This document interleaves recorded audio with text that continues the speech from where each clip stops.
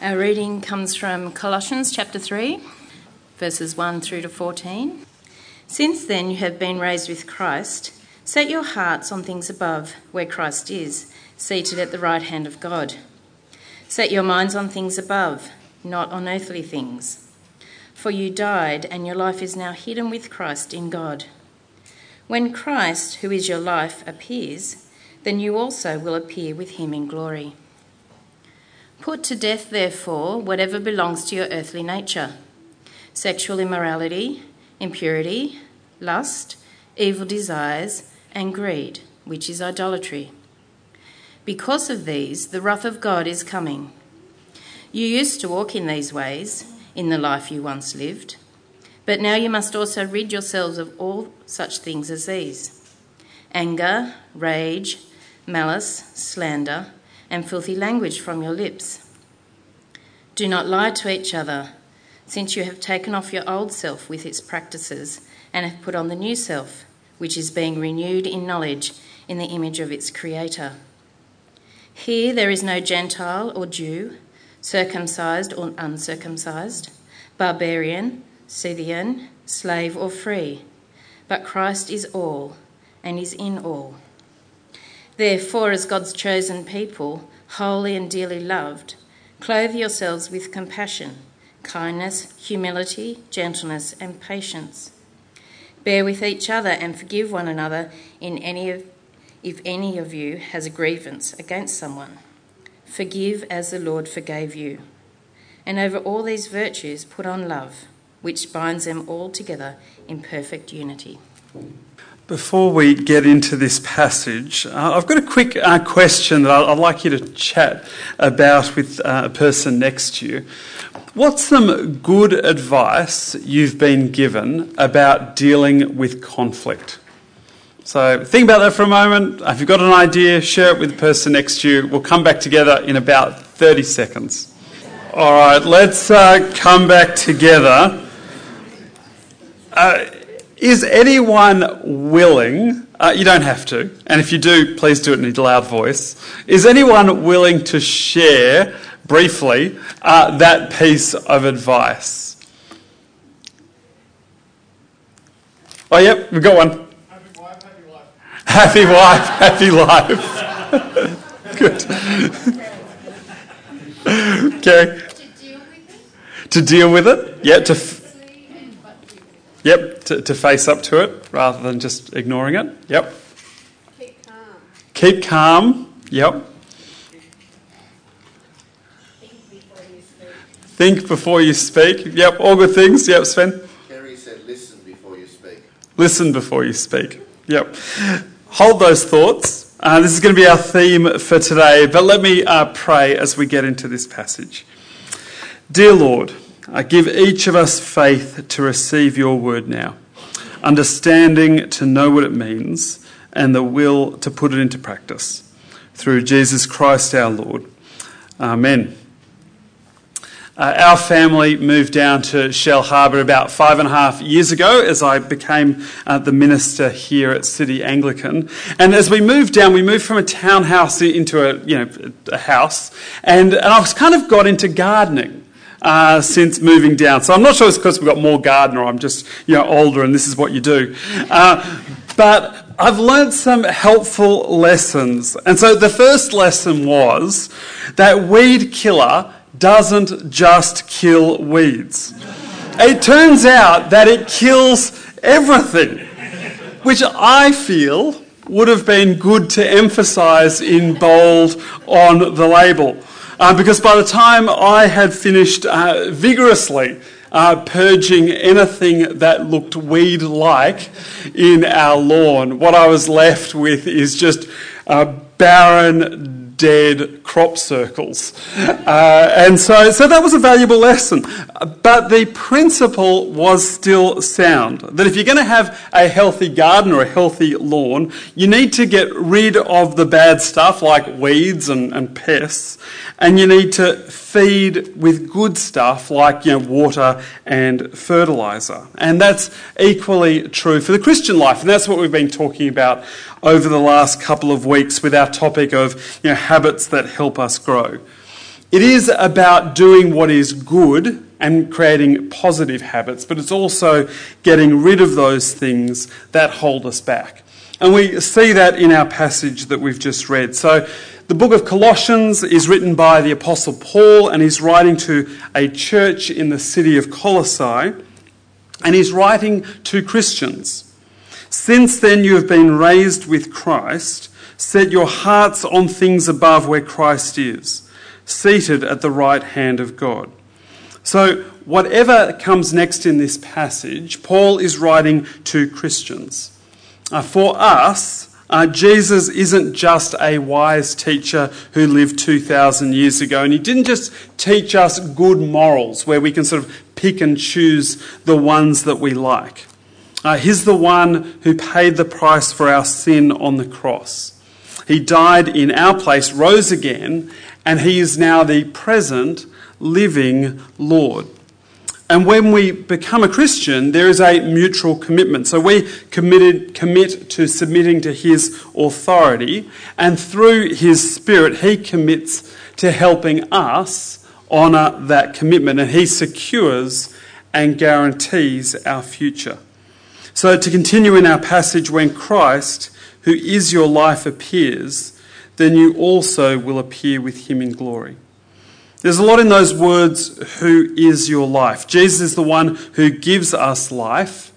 Jesus is the one we live for. And Jesus is the one who secures our eternal life. So as Christians, our identity isn't defined by our work or our financial success. It's not about our romantic relationships or friendships or even family. Our identity fundamentally is in Christ. And when we understand who we are in Christ, that gives all those other good things and those wonderful life experiences meaning. But it also shapes how we approach life. And so as we continue to read our passage, we have two lists. Things that we should drown in weed killer and things that we should just drown in water. So he goes on to say, put to death, therefore, whatever belongs to your earthly nature, sexual immorality, impurity, lust, evil desires, and greed, which is idolatry. But wait, there's more. If you look a bit further down, also rid yourself of all such things as these: anger, rage, malice, slander, and filthy language from your lips. Do not lie to each other, since you have taken off your old self with its practices. So this is the stuff of death. And Paul is saying, don't feed them. Don't poke them with a stick and see if they bite. Don't try to find a loophole exemption to justify yourself. Get rid of them. This is who we were, but this is not who we are now in Christ. So if this is the stuff that we need to put to death, then to sort of mix metaphors a little bit, Paul then goes on to talk about all the things that we should clothe ourselves with, all the stuff that we should put on. So clothe yourselves with compassion, kindness, humility, gentleness, and patience. Bear with each other and forgive one another if any of you has grievances against someone. Forgive as the Lord forgave you. And over all these virtues put on love, which binds them all together in perfect unity. When we look at those two lists, you'd think it would be self-evident about which one is better. And yet so often we gravitate to those things that bring death. And often that first list is what's celebrated in our culture. So pornography is celebrated as sexual freedom. Lust is simply being true to yourself. Greed is getting all the good things that you deserve. And we justify our anger and slander as righteous because we're right and the other person is wrong. But out of all of these attitudes and behaviours that we should put on and put off, I think there's one that bridges both of those lists. Forgive as the Lord forgave you. And I think it bridges those lists because it acknowledges that sin is still part of the Christian life. So that first list is going to keep rearing its ugly head. It's kind of like that game Whack-A-Mole. If you've ever been to a carnival, Yeah, where the little moles keep popping up, you get the baton and you keep whacking them down. Just when you think you've dealt with one, another one pops up. And it's sort of the same with sin. We feel like we've dealt with one area of sin in our life, but sure enough, there's something else. We have the Holy Spirit. We are works in progress, but we are clearly and self-evidently not perfect. Of course, not all conflict is a result of sin. Sometimes it's just difference of opinion and expectations. But even then, how we deal with those differences can often then become a consequence where, sin, we fall into sin. But whatever the root cause, inevitably conflict doesn't stay contained, does it? Whenever there's conflict around us, people talk. We take sides. Their anger and hurt becomes our anger and hurt. And invariably, again, we feel we're right and they're wrong. And so to overextend my illustration, we shouldn't be surprised when sin keeps popping up, and we should be ready to whack it on the head. But not with self-righteous anger, which is perhaps our natural inclination, but with forgiveness.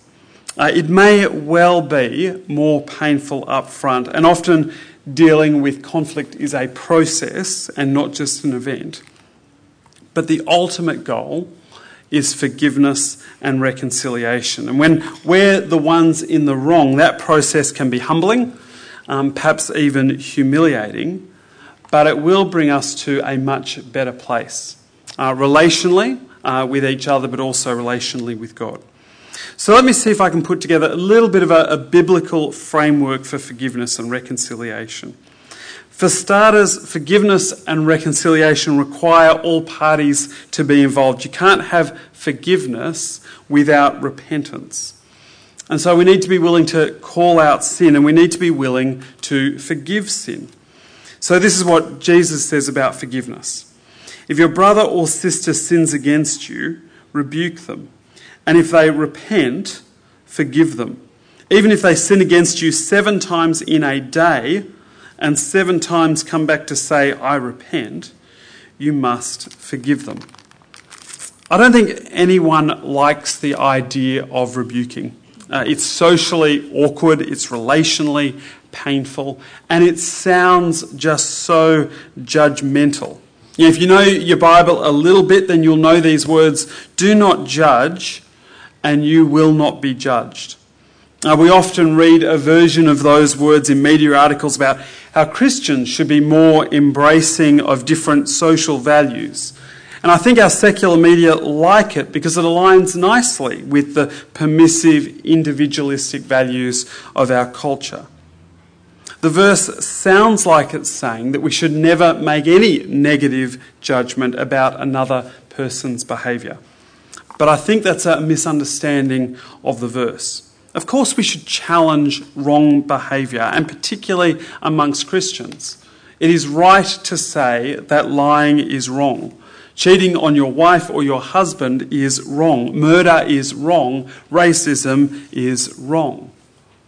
Jesus calls out our sin all the time, and particularly when he's talking to self-righteous religious people. And self-righteousness is really the point of this verse. Self-righteousness is where we posture ourselves as better than others, where we're outraged at their sinfulness, but we completely ignore our own problems and our own sin. That's self-righteousness. That's what it looks like to be genuinely judgmental. So if we're going to rebuke someone, then we need to start recognising that we're certainly no better than anyone else. And so we come to it from a position of humility. We start by recognising the log in our own eye before we start talking about the speck in someone else's. But Christ calls us to an even more radical approach to forgiveness. And this is what I find, I suppose, particularly confronting as I was reflecting on this week. Because not only should we come humbly, calling out someone else's sin, we should come selflessly, where our motivation is not primarily about our anger and hurt, it's about them and genuinely wanting to see them honour Christ. Now that's relatively easy to say now when I'm calm and I'm standing here at church, but much harder in real life. Because in the moment I'm not thinking about their good. I'm thinking about how angry I am, how hurt I am, how betrayed I feel. And so in the moment I'm feeling it's all about me, and I'm thinking very little about them, except how they make me feel. And then, to make it even harder, Christ calls us to pursue reconciliation. So it doesn't matter whether we are the sinner or the one sinned against, we are told to actively seek each other out and to have that honest conversation and to seek reconciliation. And certainly that's what Christ has done for us. There's this story in the book of Hosea about a husband and an unfaithful wife, and it's a living metaphor for God and his relationship with his people. God isn't just ready to forgive, he woos. So it says, she decked herself with rings and jewellery and went after her lovers. But me she forgot, declares the Lord. Therefore, I'm going to allure her. I will lead her into the wilderness and speak tenderly to her. That's an amazing image, isn't it? Particularly if you think about the context of unfaithfulness. That how does the wronged person respond? How does the wronged God respond? He woos and pursues. Another good example of the principle is perhaps less emotive, but where Jesus says, therefore, if you are offering your gift at the altar and there remember that your brother or sister has something against you, leave your gift there in front of the altar, first go and be reconciled to them, then come back and offer your gift. So what should forgiveness look like? Fundamentally, I think it's about the attitude of our heart and choosing to not hold the past against someone. It's letting go of bitterness and hurt and anger and coming to a place where you want good for that person and godliness for that person. But it's complicated, isn't it? Forgiving the past doesn't necessarily mean we go back to the way things were for the future. The best outcome for forgiveness is a reconciliation of the relationship. So there might be scars, but the relationship continues and perhaps becomes even stronger as it works through all of those difficulties. But sometimes it's more complicated. So, for example, forgiveness is not a substitute for justice. In terms of God forgiving us, the justice came at the price of his son dying on the cross. If we hit someone with our car because we're texting while we're driving, they might forgive us in terms of their attitude towards us, but there are still consequences for what we've done. We may well still go to jail.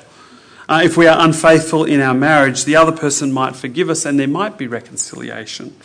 But equally, there might be forgiveness and perhaps relational respect, but no reconciliation of the marriage. The relationship might be dealt with, but the circumstances have changed. And certainly if there is abuse, forgiveness doesn't mean that we place ourselves in the same situation where it can happen again.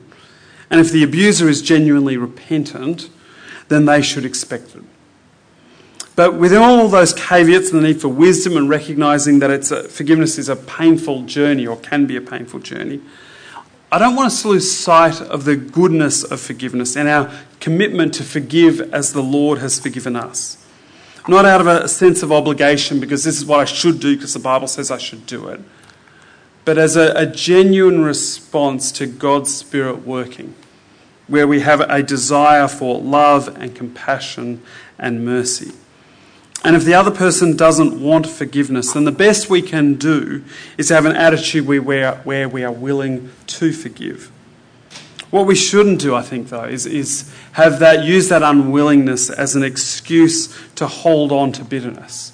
You know, we think we're punishing them, but ultimately it doesn't honour God, and actually, for the most part, we're just punishing ourselves. And if we're the ones who have sinned, and if they are unwilling to forgive us, then we still seek forgiveness. We still repent before God, and then we demonstrate what genuine repentance looks like. We change our behaviour. We live a different life. It doesn't mean things will always go back to being the way they were, but we show that we are genuinely sorry. So to finish, I thought it'd be helpful to offer just a few practical ideas to help us deal with conflict in a way that honours God and loves the other person. And so we've already got a bunch of ideas.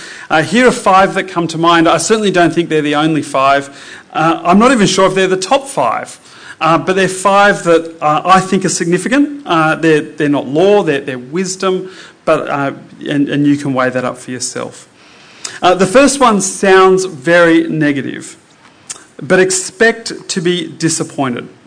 That's not saying we should be defeatist and give up trying to be better. It's not an excuse for sin, but it does acknowledge what Paul has acknowledged in this passage, that we will continue to sin as Christians, and that means we will continue to disappoint one another. And if that is our expectation, then we are going to be better prepared to respond constructively when it happens. Secondly, start with the gracious assumption that not everything is intentional or malicious. Me forgetting to pick up Sarah after work is annoying, but it's not a statement, and it's not me prioritising my needs over her needs. It's just that I have a memory of a goldfish. And so I forget and I get preoccupied and all those other things. But of course, if we're going to have the gracious assumption, it is much easier when there is trust. If I have a track record of forgetting to pick up Sarah after work, then it's going to be very hard for her to have a gracious assumption that I am just forgetful. So we spare ourselves a lot of conflict when we have a track record of being trustworthy, where we do what we say and we say what we mean, and then when things go wrong, the gracious assumption that it's a mistake and not something deeper or more personal. The last 2 are about communication. We will have more success dealing with conflict if we are willing to express how we feel rather than telling people how they feel. So if someone says, you only ever think about yourself and you don't respect me, then firstly, it makes the other person feel accused, and when we feel accused, we tend to get defensive, and so that's off to a bad start. But secondly, it's making everything their problem. Whatever this conflict is, this is all your fault, and you need to fix it. And again, not a great start to conflict resolution. I think a more constructive posture is telling people how we feel. I don't mean you make me feel like, insert expletive, still not very helpful, but how do we share the problem together? Something along the lines of, I feel disrespected when you don't let me finish what I'm saying. That sort of language lowers the temperature of the conversation. It takes away me assuming their motivations. And the other person can't deny how I'm feeling. They are my feelings. But all of it, hopefully, you're creating an environment where you can listen and where you can talk. And then finally, stay on topic. Sometimes, no matter how graciously it's expressed, even with I feel kind of language, we still feel accused. And this might be more male than female, I'm not sure. But when we feel accused, we tend to then go on the counter-offensive. So we'd say things like, well, you don't like being cut off in a conversation, then imagine how I felt when you embarrassed me last week at dinner. And you kind of go, that may well be true, and you may well have felt hurt and embarrassed, but that's not the topic of this conversation. And so I think things like that help us have more constructive conversations than less constructive. Certainly, as I think about how Sarah and I relate together, these are things we try to put in practice. Sometimes we do it well, plenty of times we don't do it well. But they are still good things. They're things where we are seeking to love the other person. And for all of these practical ideas, they sit on the foundation of recognising that we need to forgive as Christ has forgiven us. He's the one we want to honour. He's the one we want to imitate as we deal with conflict and as we seek forgiveness and ultimately reconciliation. So let me pray for us. Dear Lord, we do thank you that you love us. We thank you that in our sin, that you are gracious and merciful and that you forgive us and that you made it possible through your Son. And so, Lord, we pray that we might have that same attitude, that we might have a desire to forgive others. And Lord, we recognise that doesn't come naturally. We recognise it doesn't come easily. But Lord, we pray with your help and by your Spirit that you might give us the capacity to forgive and to love for your sake, for their sake, for our sake. Amen.